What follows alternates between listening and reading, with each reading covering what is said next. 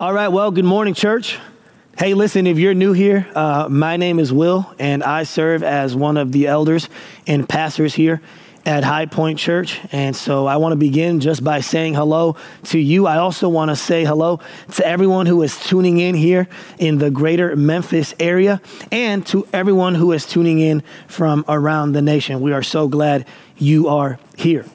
Now, this morning, I want to do things just a little bit differently.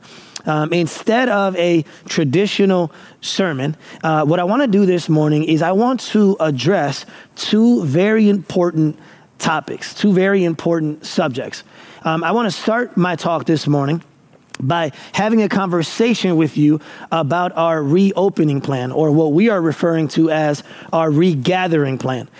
We aren't referring to it as reopening because the Church of Jesus Christ never closed. And so we are referring to it as a regathering plan instead of a reopening plan. And once I do that, that'll be the first few minutes of my talk. I will then transition. And what I want to do with the second half of my message is I want to cast vision for you around a ministry shift, a ministry strategy that we are going to be implementing this summer of 2020. But the first thing I want to do is I want to begin by addressing our regathering plan. What I want to do is I want to have a normal conversation with you about what our plan is for reopening and for regathering. Now, for those of you who tuned in a couple weeks ago, you know that during the Psalm 90 series sermon, I began by essentially saying that there are three values or three filters that we are using and working off of as we make decisions for our reopening plan. The first value, the first filter is the safety of our people. The second value, the second filter is the quality of experience. And then the third value, the third filter is clarity from God. So the safety of our people, the quality of our experience, and the clarity from God. These are the three values, the three filters that we have been using in order to make decisions on when we reopen.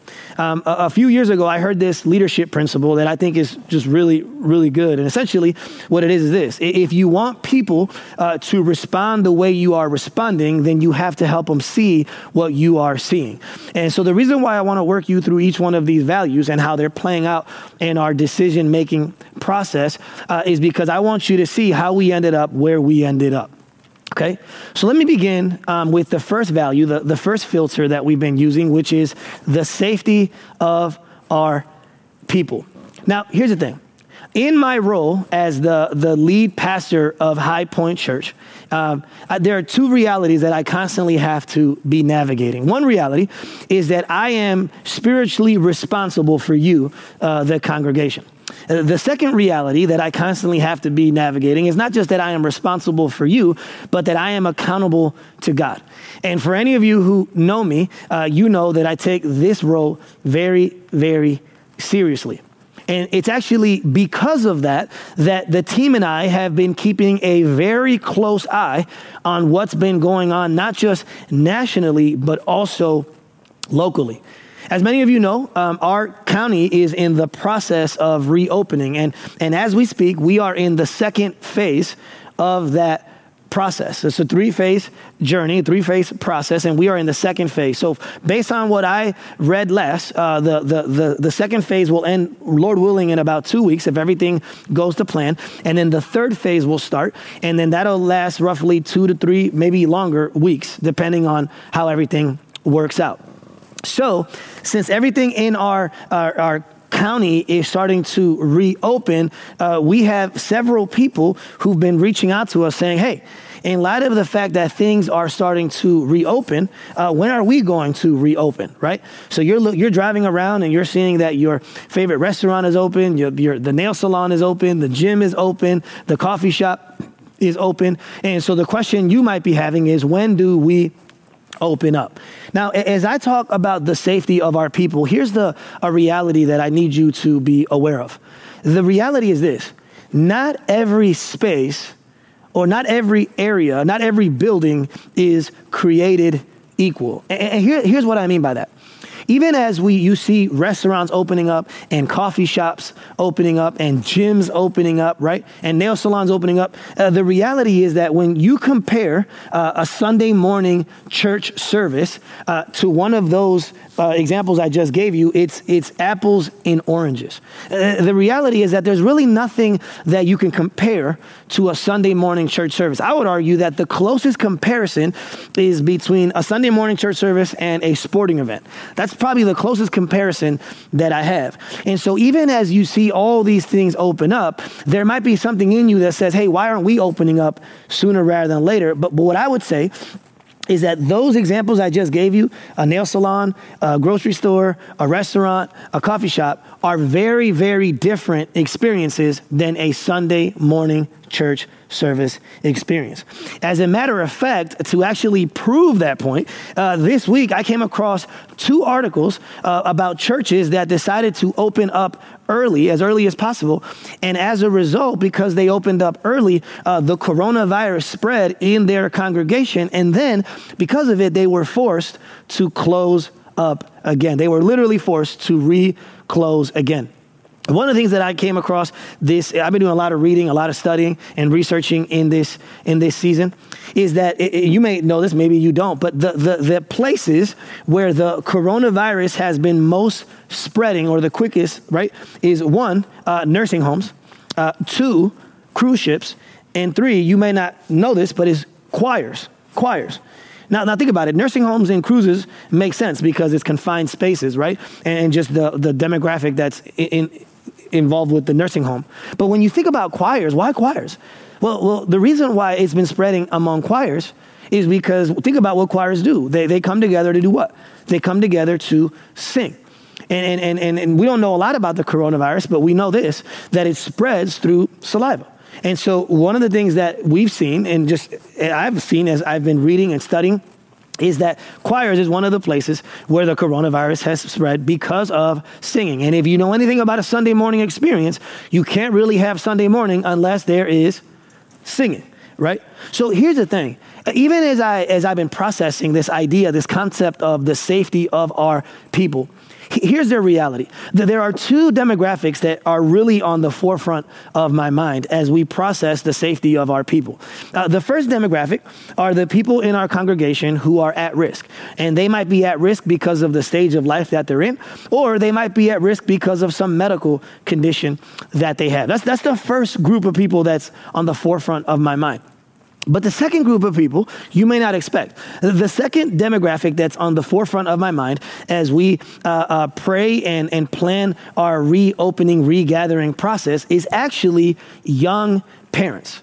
Young parents. And I think part of the reason why is because I'm a young parent myself, right? My wife and I, Lily, we have a 4-year-old and a 7-year-old. And so there's a good chance that might be why it's on the forefront of my mind. But here's the thing about young parents. Let me talk to young parents here for a second as we look at this through the lens of the safety of our people.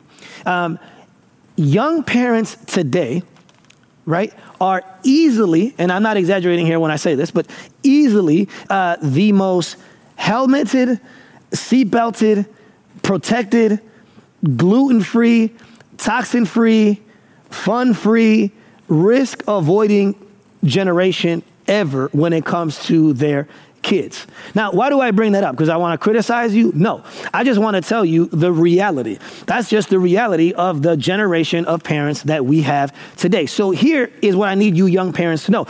You might be sitting here thinking, man, I just really want to get back to church. That's what we really need. I get it. We all want to get back and be in church again. But the reality is, you might think, right, that, if the church opened up on Sunday, I would be there. But here's the thing. Let's be totally honest. No, you wouldn't. There's no way you would be back if we opened up this Sunday. Here's the thing. Here's something I want you to process. Many young parents are barely allowing their kids to see their grandparents now. Like in the last couple of weeks, grandkids are finally, just now, starting to see their grandparents. So if the grandparents just started seeing the kids, what makes you think that you're going to allow your kid to go with a complete stranger in a Sunday morning kids ministry setting, right? So what I would argue is that if we come back too soon, I think there's two things about parents that are going to happen. We're either going to have absent parents. So we're going to have parents who are just going to skip out and say, no, I'm not ready to go back because of the safety of my family and my children. So we're either going to have absent parents, or if we come back too soon, we're going to have very stressed out parents. And here's why I say that. Because if we come to church too soon, we're not going to have children's ministry, because volunteers aren't going to, we had volunteers issues before this happened. So volunteers aren't going to be ready to go if we come back too early, right?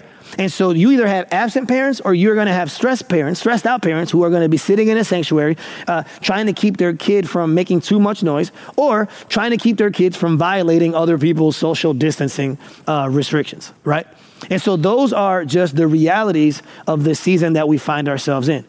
In light of that, what I would say is that this is why, at the very least, we as High Point Church will not come back until the phases are over. At the very least, we will not come back until the 3 phases are over. And I want to emphasize at the very least. I'm not saying that we're going to come back immediately after those are over, but at the very least, we won't come back until the 3 phases are over, because one of our values is the safety of our people. Now, another value is the quality of our experience.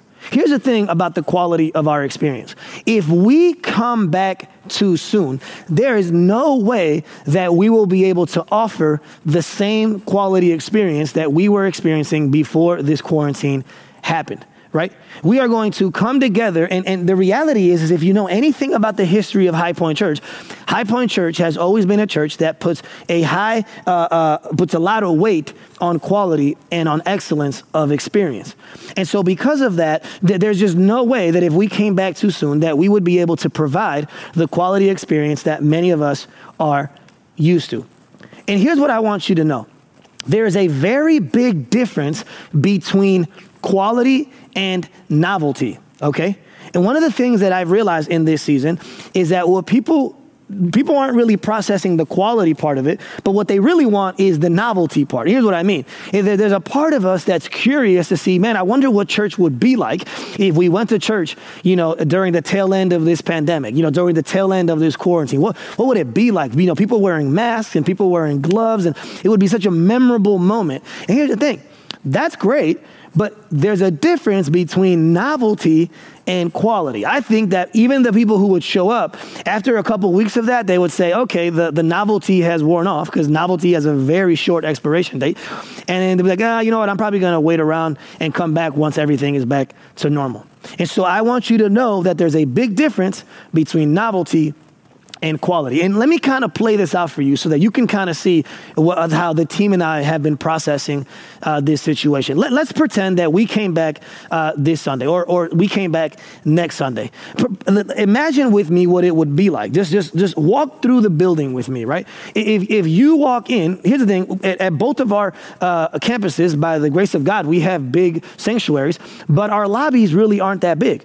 And so even if we were able to honor all the social distancing restrictions inside the room, the moment we got out to the lobby, it would be a whole different experience. Kids would be running around. People wouldn't be able to shake hands or hug. Our guest services team would be like, what do? We wouldn't be able to give out coffee. We wouldn't really be able to welcome people as they walk in. It would be a very, very awkward experience. Again, like I mentioned earlier, that's not even to mention the fact that many of our volunteers wouldn't come back if we came back too soon.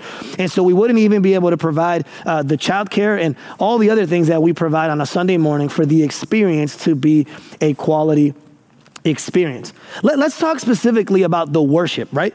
Imagine being in a worship setting. Many of you have been here in the building, right? So imagine being in a worship setting at East Memphis or at Collierville, and we sit down, and not only do you have to do the 6 feet of social distancing to your left and to your right, but you also have to do it from your front to your back. So you're literally sitting with a 6-foot parameter radius around you, trying to worship. Not only that, but then you would have to wear your mask, because that's what we would do. So you're sitting 6 feet away from people. you are wearing a mask. And here's the thing. I love you guys, but we had times even before this happened where the singing wasn't even that loud to begin with. And so if we add this on top of that, and now all of a sudden you're 6 feet apart, right? And you have a mask on, the worship experience is going to be very, very awkward, to say the least. And that's not even including the fact that those who bring children have to somehow keep them focused so that you can tune in and stay concentrated on the message. So as a result of the quality of our experience, here's what I need you to know. We do not plan on coming back until we can offer a better experience in person than we can online. That's one of the values. In light of that quality of experience, we don't want to come back until we can offer a better experience in person than we can online. And here's the great thing about the quality of experience. In a little bit, I'm going to cast vision for you about where we're headed. And I would argue that the quality of the experience online is actually going to go up starting in June. And so I'm really excited to get to that part of the message. The last thing I want to talk to you about as far as values is concerned is I want to talk to you about clarity from God. Clarity from God. Now, here's the thing. Because it's the third one, you would think that it's the least important one, right? But what I want you to know is that just because it's last, it doesn't mean that it's least. I would argue that out of the three values, this one is by far, easily, in our opinion, the most important value and filter. Clarity from God. And here's the thing. I want to confess something to you right here in this message. I want to be honest and I want to be vulnerable with you, okay? This value, clarity from God, is probably the one where God's grown me the most. It's probably the one where I've really had to rely on God the most. Because here's how I've been feeling. I'm going to be totally honest and vulnerable with you, right? Going into this quarantine, let's just be honest. I was here 3 months. We go into this quarantine. So half of my time at High Point has been in quarantine, right? No one planned that. So then when people start talking about the reopening, I started feeling lots of uncertainty, lots of anxiety, lots of insecurity. Because I was looking around and I was listening to other people's opinions and I was trying to learn and I was comparing myself to other churches. But the more I did it, the more uncertain and the more anxious and the more insecure I felt. And what the Lord has taught me, because I believe that God is big enough to not just do something at the national level, but to do something at the personal level. What the Lord has taught me in this season is that the reason why I have been anxious is because I haven't really been praying as much as I've been listening and comparing. Okay, so instead of praying vertically, I've been spending a lot of my time listening to others and comparing myself to other churches. So I want to kind of walk you through this clarity from God one, because this is the one where the Lord really has spoken to me, and I could honestly say has convicted me. All right. So as I was processing why I was so anxious and uncertain, what I realized, and this is what the Lord kind of laid on my heart over the past several weeks, is that the reason why I was so anxious is because I was listening to everybody's voice instead of his voice. His voice was one of the voices, but it was not the primary voice. And so I was coming to God and I was learning from others and I was listening to others, but without even realizing I was leaning on others as well.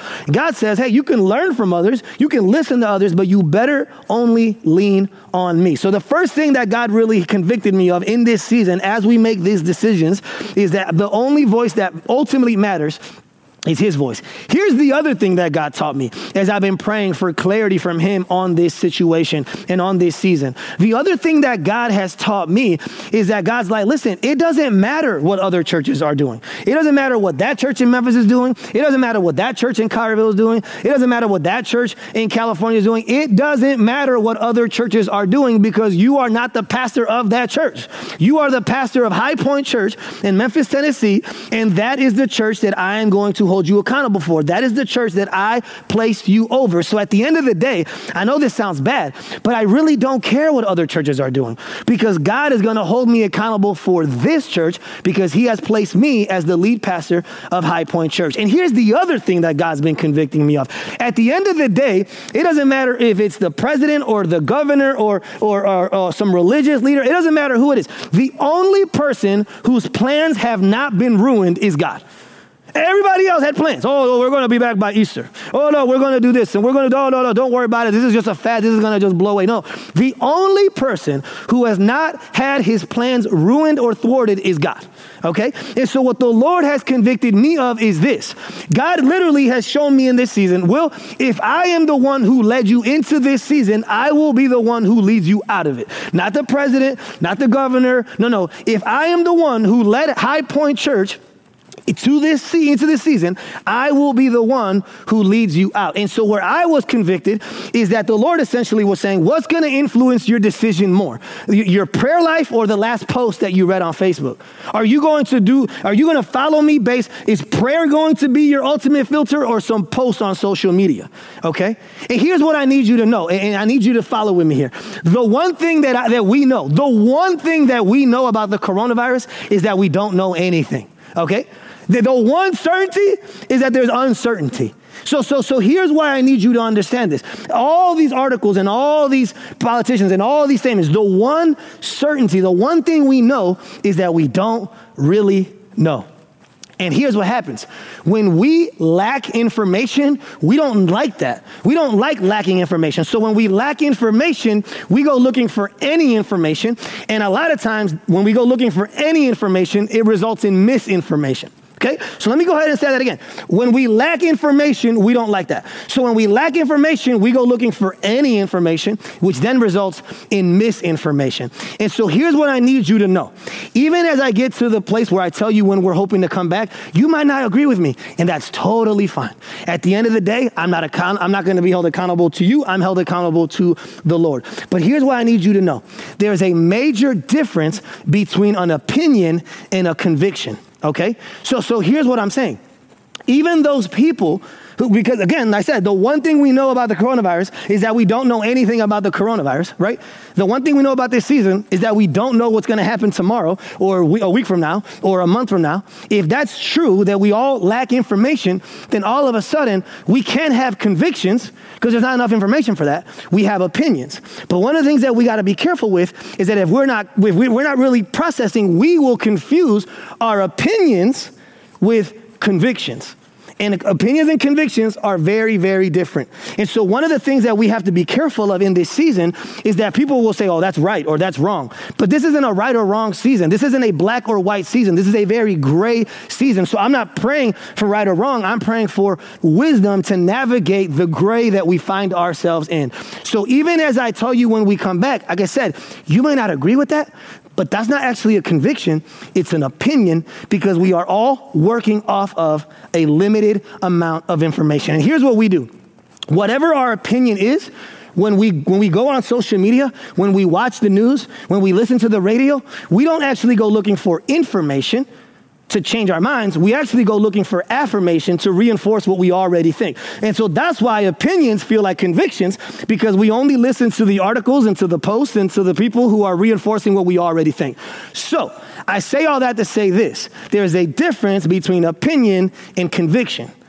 I've been praying for the Lord to lead me. I've been praying for the Lord to guide us. But I can tell you that based on what I know, this is why we're headed in the direction we're headed. But I can't tell you it's this. The one conviction I have is that God is the one I got to look to. That's the only conviction I have in this season. Where he leads us, we'll see. But I can tell you that the only conviction I have is that God is the place where we must go. Here's what I need you to see. Part of the reason why I want to emphasize this clarity from God piece is so important for me to talk to you about this is because I know that as the leader of this church, I don't have to just lead you, but I must model for you how to deal with crisis. Here's the thing. I am not the only one dealing with phases, okay? This church, the High Point, isn't the only one navigating phases. You are dealing with phases right now. When do my kids go back to school? When do I go back to work? When do we feel comfortable going out again and eating at a restaurant? All of our lives right now are in phases. And so what I want you to see is that part of my role is not just to lead us in this season, but to model for you that the only voice that ultimately matters is God's voice.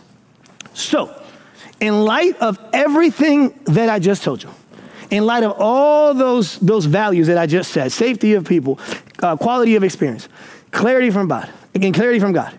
Even in light of the announcement that President Trump made on Friday. On Friday, President Trump said that church gatherings are essential.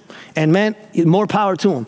But here's the thing. Just because something is essential doesn't mean something is beneficial. And as much as I appreciate that announcement, it doesn't change the three values that we've been working off of, which is the safety of people, the quality of experience, and the clarity from God. Paul says that all things are permissible, but not everything is beneficial. I would say the same thing with this. Something might be essential, but just because it's essential, it doesn't mean it's beneficial. So in light of the values, in light of these filters, what we want you to know is that our plan right now, Lord willing, there's a big Lord willing on this because we don't know what's going to happen tomorrow, let alone a month from now.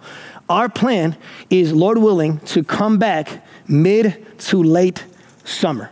Mid to late summer. So to kind of give you an idea of what that is, I'm not going to give you a specific date because like I said, we don't know what's going to happen, but to kind of give you an idea of what I mean by mid to late summer, instead of the June, July range, I would say it's more in the July, August timeframe.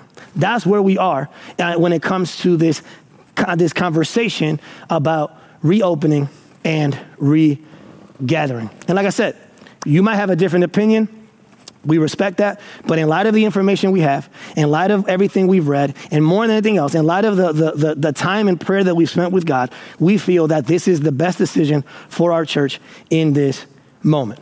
So the first thing that I wanted to talk to you about is this conversation about reopening and regathering. Now, the second thing that I want to spend time on this morning, and I'll spend more time on this, is I also want to talk to you about ministry strategy. I want to not only have a conversation with you about where we are, but I want to cast vision for you on where we are going. So in light of that time frame that I just gave you, one of the questions that you might be asking is this. Wait, hold on. If that's when we plan on coming back, then what will we do in the meantime? Well, I am so glad you asked. What a great question. Okay? Because here's the thing. In this season, man, I don't know what's been, maybe it's just because things have kind of been pushed away and there's been less distraction, but in this season, God and I have been talking. I've been praying a ton in this season. And here's what's really cool about the time that I've been able to spend with God. Not only has it been just sweet time of fellowship for me, but I've had an opportunity in this season over the last several weeks and even last several months to not only pray for clarity from God on the reopening front, but during these last few months, I've been able to pray and ask God for clarity on the ministry front. So it's not just, God, what do you want us to do as far as reopening?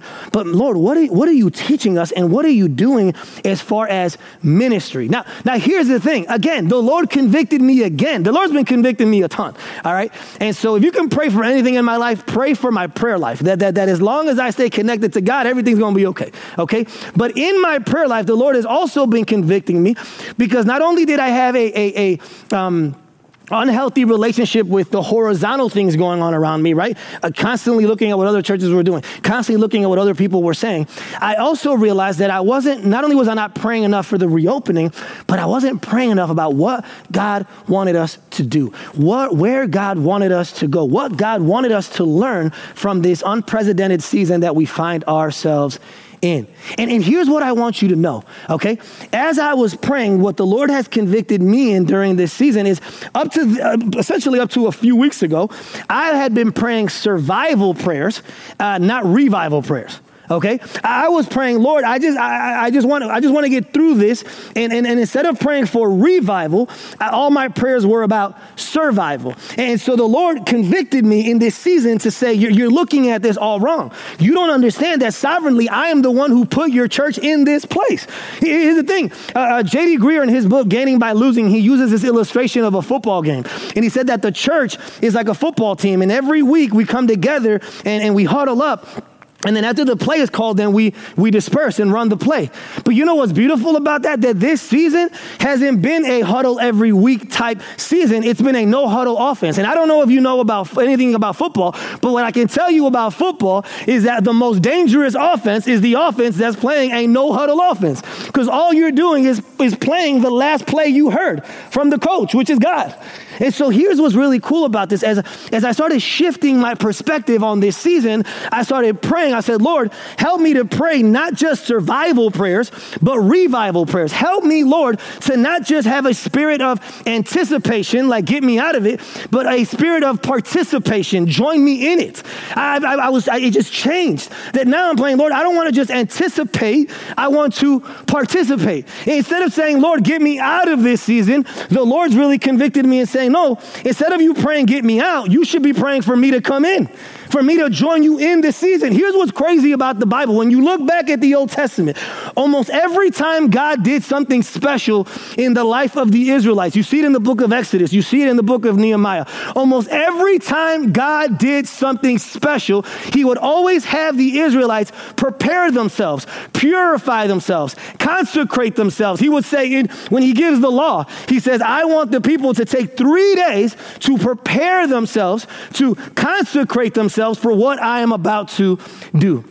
And so, man, and the same thing with the book of Nehemiah. Before Nehemiah reads the word to the people, the people had to consecrate themselves. They had to prepare themselves. So what you see when you look at the Old Testament is that God has established a pattern that he wants in seasons like this to say, hey, I believe in light of the Old Testament that this season is not a time for us to just wait. It's a time for us to consecrate ourselves, to purify ourselves, to prepare ourselves for what God is already doing. Listen, church, God is already doing something. So our job is to get in line with what he's doing and not force him to join us in what we are doing. And so the prayer for me really shifted, and I started to say and pray, God, teach us what you want us to do different. How will ministry change as a result of this quarantine?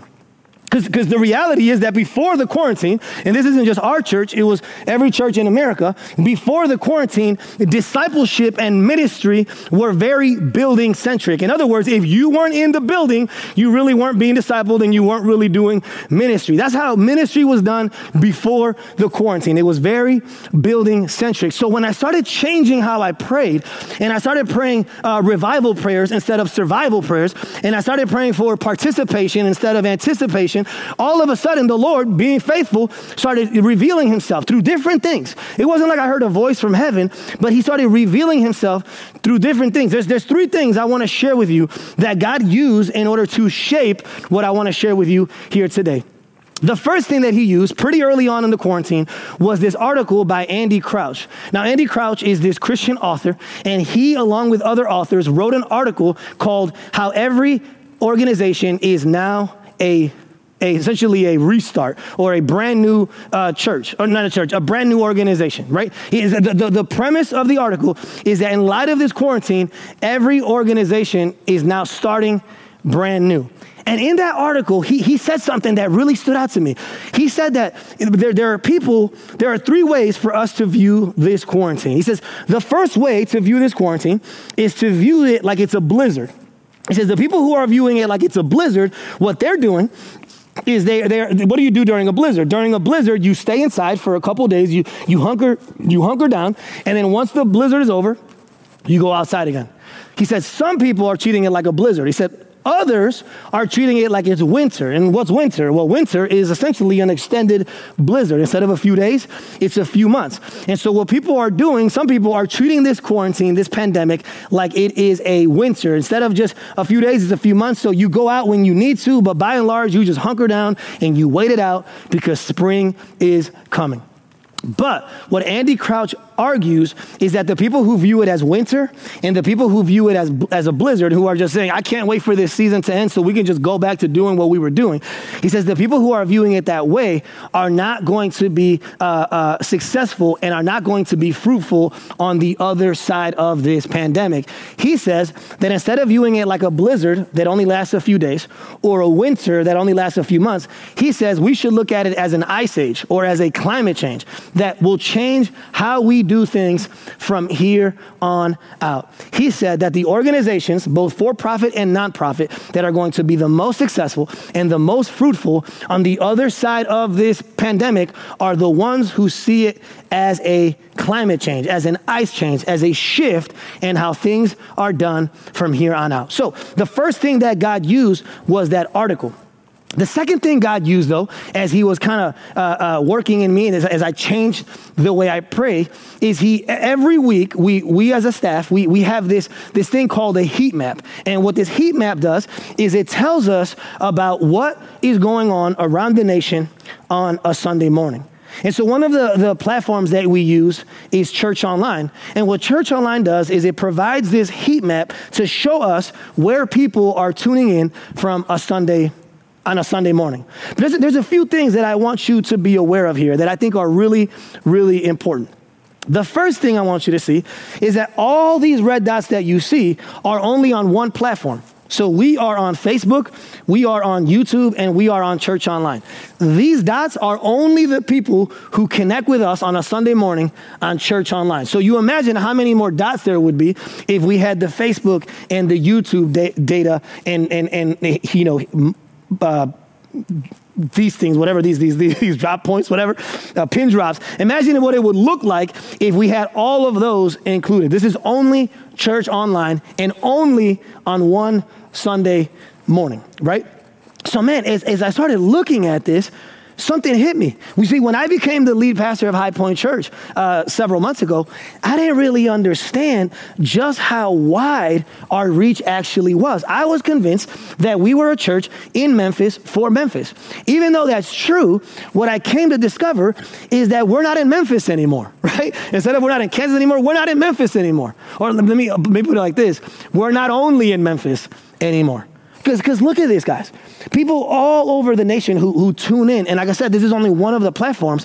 And so every week, our team would show us this heat map. And the more I looked at it, the more convicted I was about the fact that, man, each one of these pin drops is an individual. It could be one person or it can be a group of people, but it's individuals who are connecting with us all throughout the nation. This represents people, and in many times more than one person. And those people have relationships with non-believers, non-believing family, non-believing friends, non-believing individuals in their life and coworkers. And the more I saw this, the more convicted I was about the fact that, man, we can't behave like we're only a church that's here, because we're not just a church that's in this region. It's clear that God has given us a greater reach and a greater impact. So, and here's the other thing. It's not just the heat map that shows this to us. Every week as people interact with us in the chats, we see people tuning in from Ohio and from Orlando, Florida, and from all different places. You see people interacting with us in the chat, saying to us, I'm from here and I'm from here. And people who say High Point is their home. So man, the more I looked at this week after week, that in combination with the article that I told you I read, man, the Lord just started working something in me. But then here's the thing, and this is what I want you to see. Not only did the Lord start working that in me with the article and with this map, but then during this quarantine, I've had a lot of time to just meditate on scripture and look at different parts of the Bible. And then all of a sudden, I came across this passage in Luke chapter 19. In Luke chapter 19, verse 10, we have Jesus talking, right? I came across this just in my regular reading of the word. Man, and for some reason, my heart was just drawn to this. Here's what Jesus says. He says in Luke 19, verse 10, he says, "For the Son of Man came to seek and to save the lost." Now, many of you have heard that verse before, right? It's not a brand new verse for the people who've grown up in church. Maybe if you haven't grown up in church, it might be brand new to you, but it's a very common verse. And essentially what Luke 19, verse 10 is, it's Jesus's mission statement. It's Jesus stating for everyone to know what his mission statement is. The Son of Man, which is him, came to seek and to save the lost. So I came across this verse, and for some reason, the word that, with all the other stuff God was teaching me, the word that really was kind of like jumping out at me was the word seek. I'm like, I wonder what the word there, seek, in Greek means. And so here's what the word seek in Greek means. It means to look for something or someone. I expected that. It means to desire after something or someone. I expected that. But here's what I didn't expect. The word there, seek, in the Greek, means to seek information or make a philosophical inquiry about something or someone by thinking, meditating, or reasoning. So here's why this impacted me so much. Because the word seek there doesn't just mean that you go look for someone, that they're lost and you're looking for their location. It literally means in the Greek to seek information about someone through thinking, through meditating, through reasoning, in order to understand their perspective, in order to understand their worldview, in order to understand where they are coming from. So that verse stood out to me. And then in Luke chapter 7, so in Luke chapter 19, verse 10, you get his mission. But then in Luke 7, you see his method. And here's what's beautiful about Jesus. And this isn't from me. This is actually Dr. Tim Chester. Dr. Tim Chester is this missiologist, and he writes a lot about the mission and the methods of Jesus. And in his book, he connects Luke 19, verse 10, with Luke chapter 7 and says, in Luke 19, we get Jesus' mission. In Luke chapter 7, we get Jesus' methods, right? And look what it says in Luke 7, 34. Then I'm going to read a larger part here in a second. But in Luke 7, verse 34, we are introduced to his methods. Look what it says. It says, the Son of Man came, this is Jesus talking, the Son of Man came eating and drinking, and you say, here is a glutton and a drunkard and a friend of tax collectors and sinners. So that's Jesus describing to us his methods. And then a little bit later in chapter 7, we get an actual example of Jesus carrying out his methods. Look what it says later on in chapter 7. Jesus is at Simon the Pharisee's house, a religious insider, and Jesus and Simon are interacting. It says, Jesus answered him, Simon, he says, Simon, I have something to tell you. Tell me, teacher, he said. 2 people owed money to a certain moneylender. One owed him 500 denarii and the other 50. Neither of them had the money to pay him back, so he forgave the debts of both. And he says, now, which of them will love him more? Simon replied, well, he's like, I suppose the one who had the bigger debt forgiven. You have judged correctly, Jesus said. Then, get this is crazy to me, guys.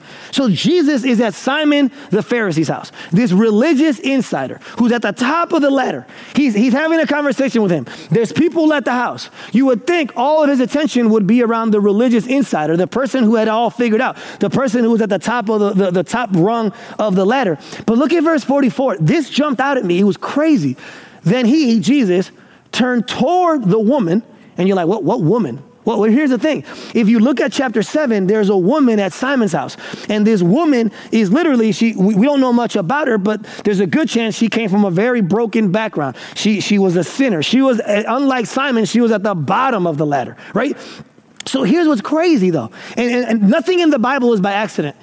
Then he, Jesus, turned toward the woman. So his disposition has changed. He's facing the woman. But then it says, and he said to Simon. Don't miss that. So Jesus is talking to Simon, but he's not looking at Simon. His disposition, his attention, his care, his affection is toward the outsider, not the insider. So he's speaking to the insider, but his disposition and his heart is toward the outsider. And he says to Simon, do you see this woman? I came into your house. You did not give me any water for my feet, but she wet my feet with her tears and wiped them with her hair. You did not give me a kiss, but this woman from the time I entered has not stopped kissing my feet. Here's what I want you to see. Then he says, you did not put oil on my head, but she has poured perfume on my feet. Here's what I need you to see about this passage, and this is really important, okay? Dr. Tim Chester, and I had a quote, but for the sake of time, I'm not going to read it. But here's the thing. Dr. Tim Chester, in his book on missiology, here's what he says. He says that in chapter 19, you get the mission of Jesus. And he says, when you look at Jesus, his mission and his message never changed. His mission was to seek and save the lost. His message was the good news of the gospel, right? But what he said is that Jesus' methods changed from person to person, and that Jesus' demeanor, his focus was on the outsider and not on the insider. So here's what I need you to see. As I'm processing this, as we are working our way through this, what I need you to understand is that Jesus in this passage, he is actually providing for us an example. That's what actually Tim Chester argues, that as we go out to reach people, we need to seek people, not just their location, but we also have to seek where people are coming from. We have to understand what they are wrestling with. We have to understand their perspective and their worldview. In other words, and the word "they're lost" in the Greek means someone who does not even know they're lost. So the lost world around us is so lost that the only way that can be found is if we, through the power of the Holy Spirit, go and find them, right? But to seek doesn't just mean to find their location. It means to understand their perspective. To understand their perspective. So according to Tim Chester and according to Jesus and the example he sets, man, our mission and our message never changes, but our methods have to change. They have to change in order for us to really have the impact that God is calling us to have. So all those three factors I just shared with you, the article and the heat map and these passages all came together and showed me, man, that we had to change the way we viewed discipleship. We had to change the way we viewed a ministry. We had to. Just technology. Here's what's funny about the internet and this streaming thing that we're all doing now. I would say that about 6 months ago, probably more than half of the churches in America said, we're never going to stream. We're only going to be here and we're live and we're in person. That's the only way we're going to do ministry. Fast forward a few months and now everybody's a televangelist. Now everybody's on a stream. Everybody has to be on a stream because it's the only way for us to reach people right now. And even before that, let's say even the people who were doing streaming, they were like, oh, well, online numbers don't really count. You know, other numbers count, but not online numbers. They just aren't the same. They don't have the same value as people who are in the room. Well, now all of a sudden, they're the only numbers that count. And so what I love is that with every generation, God has given us the common grace of technology. And you think about the printing press and how the printing press changed Christianity. You think about radio and how radio changed Christianity. You think about television, how television changed Christianity. And now you think about the internet and how internet can change the Christianity.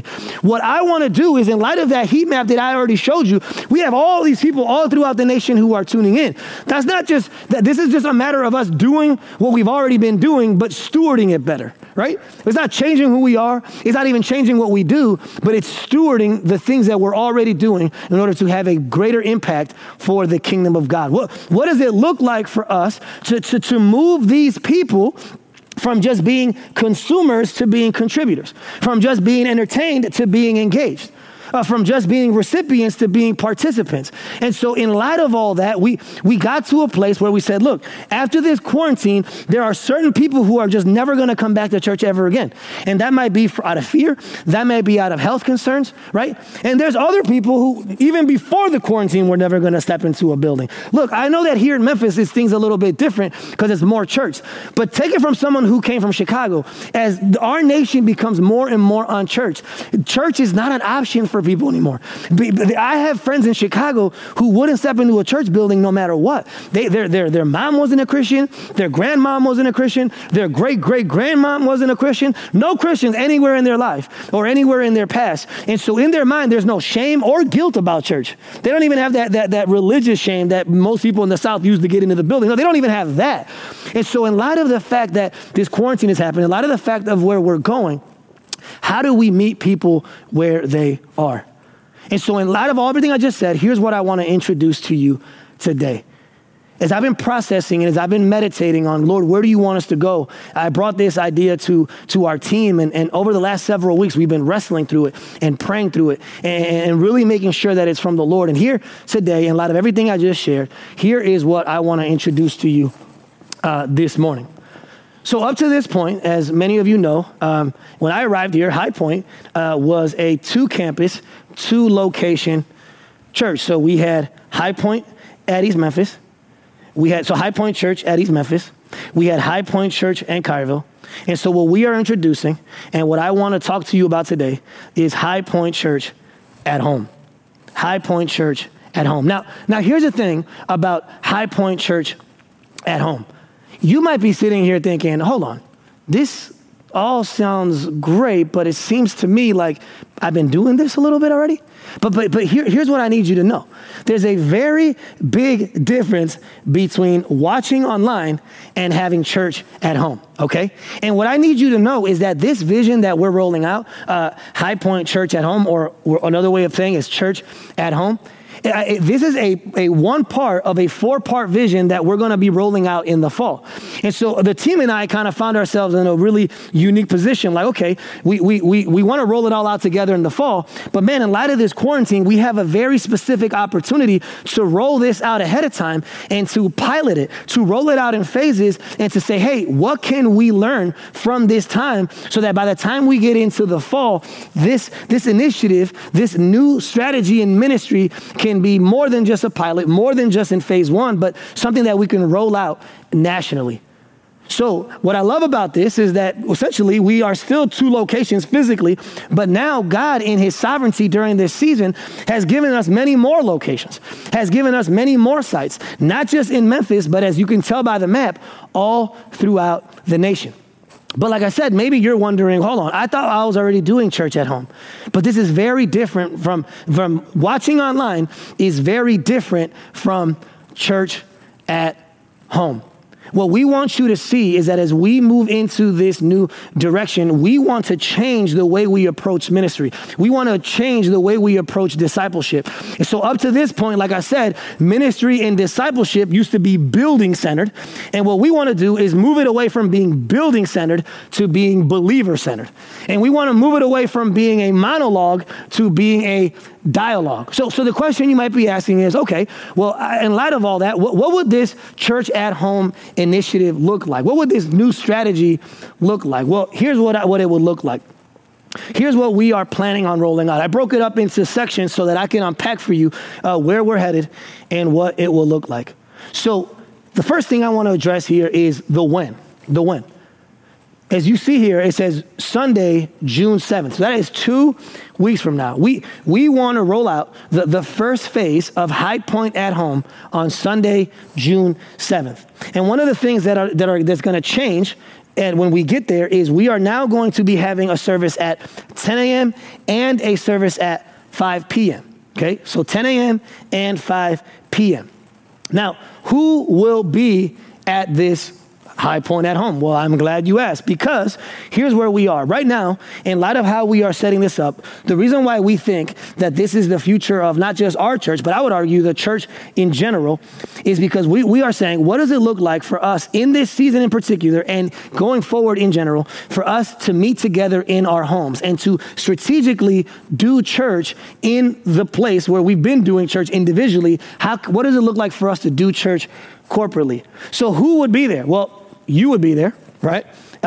Your friends could be there. Your neighbors can be there. Your family can be there. Even your small group. We have many of you who are already in small groups. What would it look like for you starting June 7th to come together as a small group and do church together in someone's home? A host opens up their house and they say, hey, come to my house and let's do church together for the next few weeks in this season. And then even going forward, what would it look like for different groups that maybe start now to keep meeting in groups, meeting in their homes going forward? Now, I want you to say something here that's really important, okay?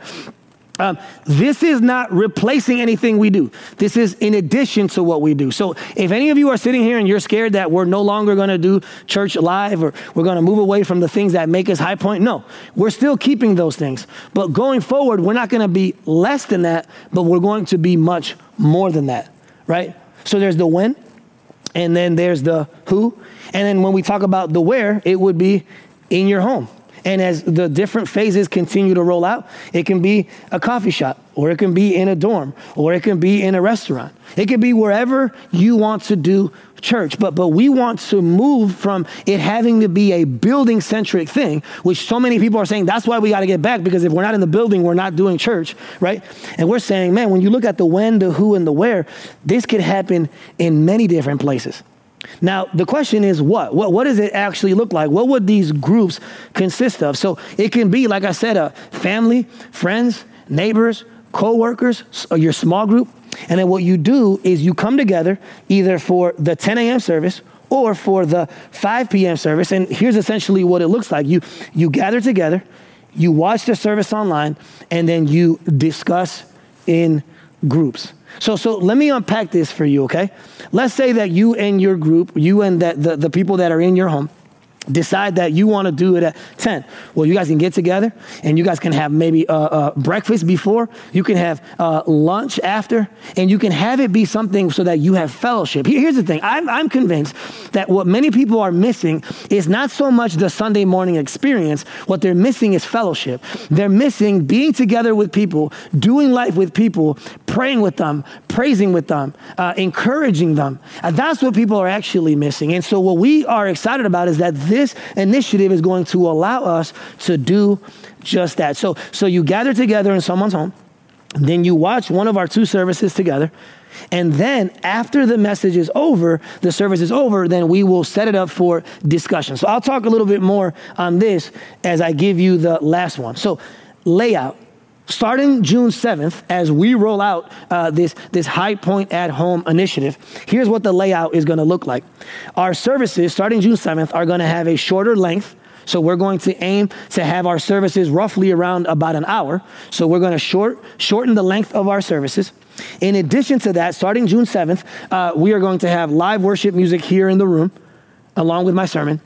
And we're also going to have live hosts. And here's what I mean by live hosts. At the beginning, the first 15 minutes before the service begins, we're going to have 2 hosts just interacting with each other. And maybe it'll be 1 host at some point. But at first, this is through the month of June, we're going to have 2 hosts, Pastor Dustin and Pastor Lance, hosting and engaging and preparing you for what's about to happen, giving you directions, giving you clarity, and giving you vision around what that time can look like.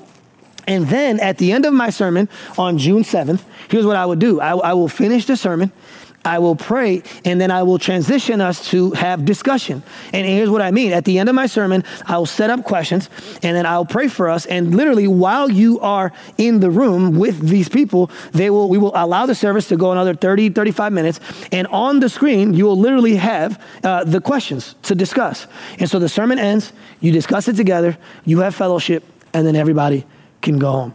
So that's what we are doing. Now, the cool thing is that we're doing this in phases. And so for those of you who decide to join in, you're helping us pilot this. You can help us. We can learn from you. We don't have to have it all figured out day one. And to be honest, we don't have it all figured out. Where there's still a lot of phases a lot of things that we are adding as we go. But what I can tell you is that this is a really cool opportunity for you to join in on this phase 1 of what we're doing, so that as we pilot it during this time of quarantine, we can roll it out at a much more effective rate going into the fall. The other thing that's going to happen on June 7th is we are starting a brand new sermon series in conjunction with everything else that's happening. And the name of the series is Habitology. As some of you may know, that this ending here, ology, means the study of something. And so what we're going to do in this series for several weeks, starting June 7th, is we're going to do a study of habits. But what I'm really excited about is you look here at the bottom, it says, if you go back to the previous slide, is that you're not what you do. So often we believe that we are what we do. And what we're going to talk about in this series is, as we study habits, is that the reality is we are not what we do. If you are a believer, you are what's been done. You're not what you do, you are what's been done. And so what we're going to do in this series, we're going to look at different habits. Here's the reality, right? In this season, there are certain habits that you stopped doing that you want to pick up again. In this season, there are habits that you've picked up that you want to keep doing. And so we're going to talk about habits and what the Bible has to say about habits, looking at habits through a gospel lens. I think that habits can show us who we are, but I also believe that good habits can shape who we are. And that's what we're going to be talking about in that series starting on June 7th. Now, the other thing I want to do here is I want to walk you through biblically why we landed on this thing. Because some of you, if you're anything like me, you're sitting here right now and you're saying, man, I really like this. I think this is good, but man, how do does this even line up biblically? Can we even do something like this? Is this even allowed? Well, once I started praying through this and processing this over the past couple months, I brought it to our lead team and we started praying and figuring out what it looked like. But to me, the most important part was running it through a biblical lens, through a biblical filter, because I wanted to make sure that this new initiative lined up with what Scripture said. And so that's what I did. I ran it through the lens of Matthew 28, 18 through 20, which is the Great Commission. And the Great Commission, it says, it's a participle, and it says, as you are going, make disciples. And I feel that this initiative, this new strategy that we are adding allows people to as they are going, to make disciples. As you go to the gym, and as you go to the grocery store, and as you go to work, the people who are in your sphere of influence are the very people who you can invite to be a part of this group. I looked at it through the lens of 1 Peter 2:9, where Peter tells us that we are a priesthood of believers and that our job is to declare the glory and the majesty of God. Man, I think that this is really good for us in this new initiative, because it moves us from being not only being building centric, but being clergy centric, right? When a lot of churches believe that the only people that can do ministry are the clergy. We believe in a lot of scripture that this allows us to really carry out the priesthood of believers. Then I ran it through Acts 2:42, the features of the early church. As we thought about these groups and all the different aspects that it would have, there was nothing that didn't align with what we had and what we see in Acts 2:42. Then we looked at Hebrews 10:24 through 25, the marks of community, where we are to not neglect meeting together as some are in the habit of doing. When you look at what the author of Hebrews says biblical community is, man, these groups that we are starting are right in line with that. And here's the thing, I don't know if you know this, but when the author of Hebrews wrote this passage, the churches he was writing to were not in big mega church buildings, they were in homes. Right? So biblically, it definitely lines up with Hebrews 10:24 and 25. You look at it through the lens of Ephesians 4:11 through 12, where we equip the saints for the work of the ministry. That's what we would be doing. We would be equipping the saints to do the work of the ministry. So that's not clergy-centric, but it is a priesthood of believer centric. You look at Titus chapter 2:1 through 5, where it says older men pour into younger men and older women pour into younger women. These groups will allow for intergenerational ministry, because my hope is that we will have older people with younger people and they can do ministry together and do life together and do discipleship together. You run it through the lens of Deuteronomy 6:4 through 9. And this is a really important one, because one of the shifts that we're making starting June 7th is our children's material isn't going to come up at the end of the service. Because like I already mentioned, instead what's going to come up is about 30 minutes of the questions that I want you to be discussing. So instead what we're doing is we're moving all of our kids' content to our YouTube channel, which we already have. And we're going to send that link to the parents so you guys can be updated with that.